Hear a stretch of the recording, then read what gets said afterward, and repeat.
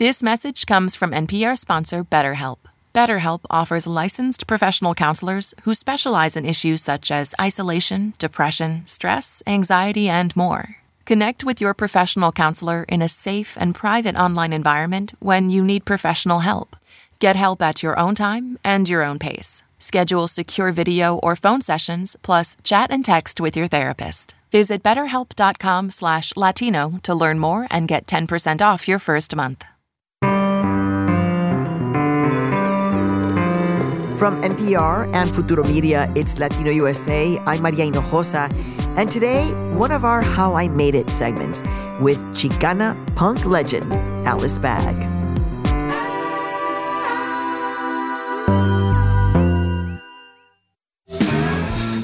When you think about the origins of punk, you might imagine a group of men, maybe white, thrashing around to the sound of heavy guitar riffs and ear-splitting drum crashes.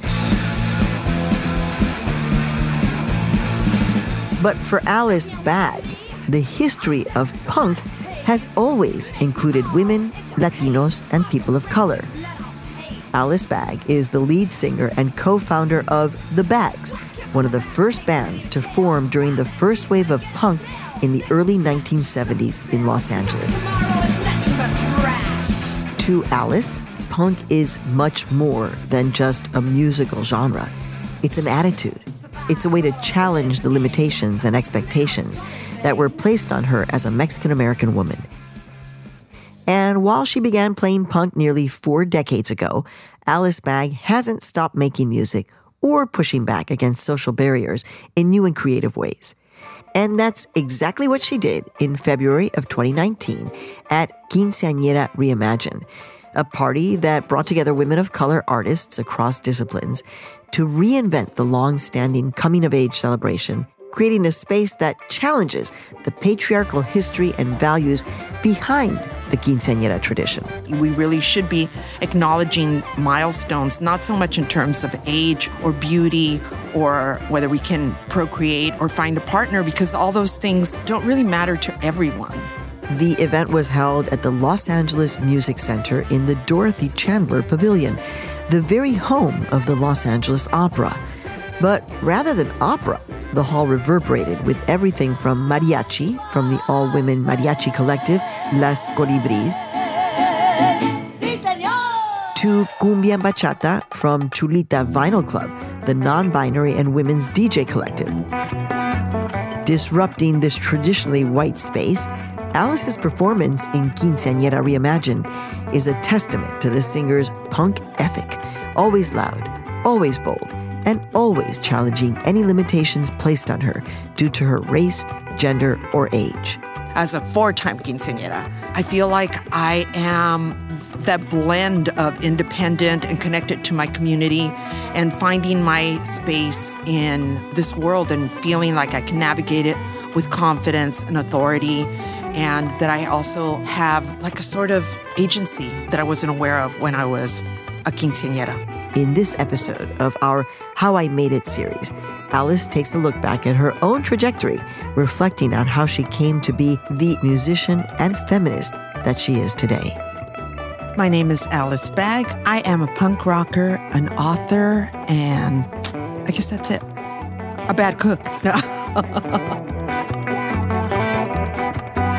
I think my feminism was born out of growing up in an abusive household. My father beat up my mother, and my mom, my sister, and I had to hold it together in the house. As I was growing up, I was thinking, that's not going to happen to me. I'm going to fight back. And I would fight back at the time, but I really felt like as a little kid, I never had a voice.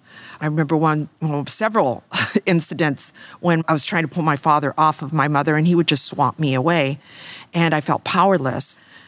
And as I entered my teens and I started making music, I got in a band and people started listening to me, all of a sudden I felt like, oh, I have a voice, I have power, people care what my opinion is.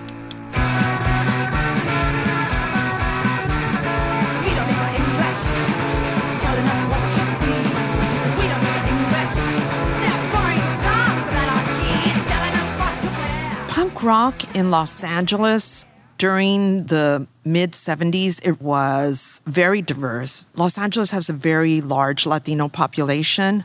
We were some of the creators of the punk scene. And I think as punk rock spread, got bigger, it got more commercialized, it spread to the suburbs where maybe certain communities interpreted it differently. And it started to get a reputation for being a white male genre. And in fact, I've never, ever thought of punk as a genre. I think of it as a lifestyle and a way of looking at the world. And it's a way of looking at the world that's challenging and creative and not accepting of barriers.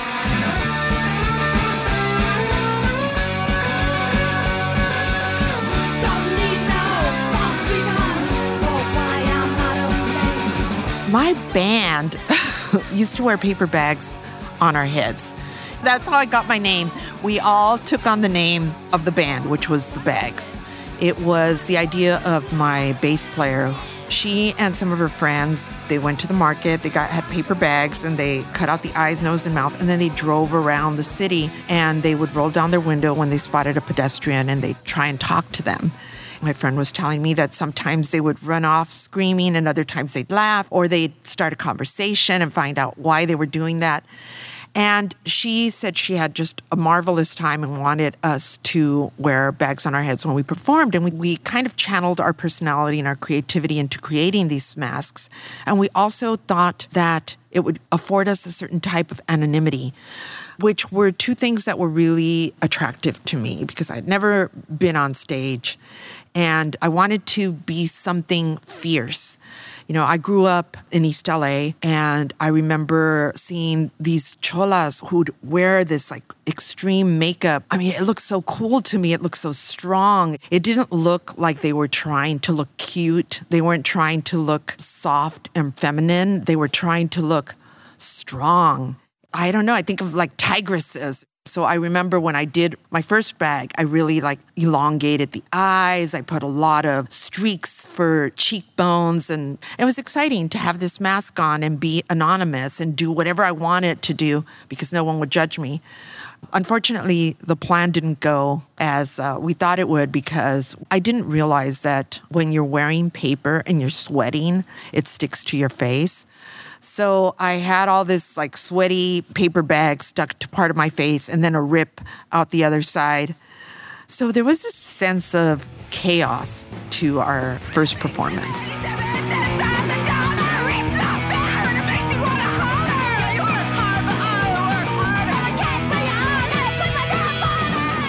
I grew up watching feminism progress. You know, I remember watching the Battle of the Sexes, Billie Jean King and Bobby Riggs on television. The male is king, the male is supreme. I've said it over and over again. I still feel that way. Girls play a nice game of tennis for girls. There were attempts to regulate my choices because of my class, because of my ethnicity, because of my sexual preference, or because of my gender. I felt like none of those things were valid and I had to challenge them. But then that's part of being a teenager. Hopefully you're challenging all the things that the people in power have told you, whether it's your parents or whether it's society or whether it's the government. It's a perfect age to challenge everything, but we shouldn't stop challenging as we get older. We should continue to do it.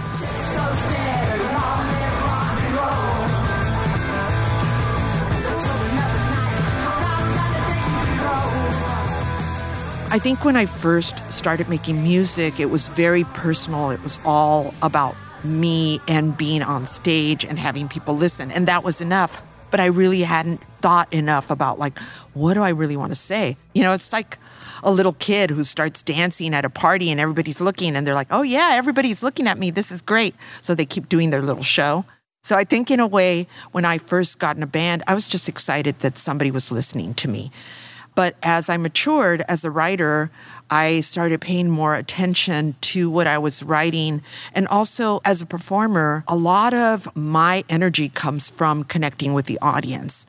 So as I picked up on what they were connecting to, I realized, okay, these are things that are important, not just to me, but they're important to other people. What can I do with that? I remember having an epiphany when I was on stage one night, and the stage lights were in my face and the back of the audience was dark. And I was dancing very maniacally, and the audience was dancing with me. And then I'd slow down, and the audience would slow down. And if I'd move in one direction, the audience's eyes would follow me. And as I looked out into the darkness, I couldn't see the end of the room. And I thought, you know what? This could be the universe. We are moving together. We are acting together. We are connecting.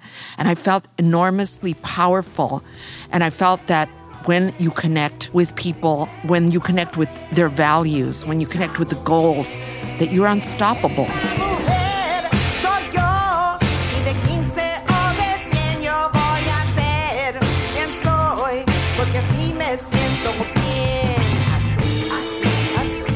The words of punk rocker Alice Bagg.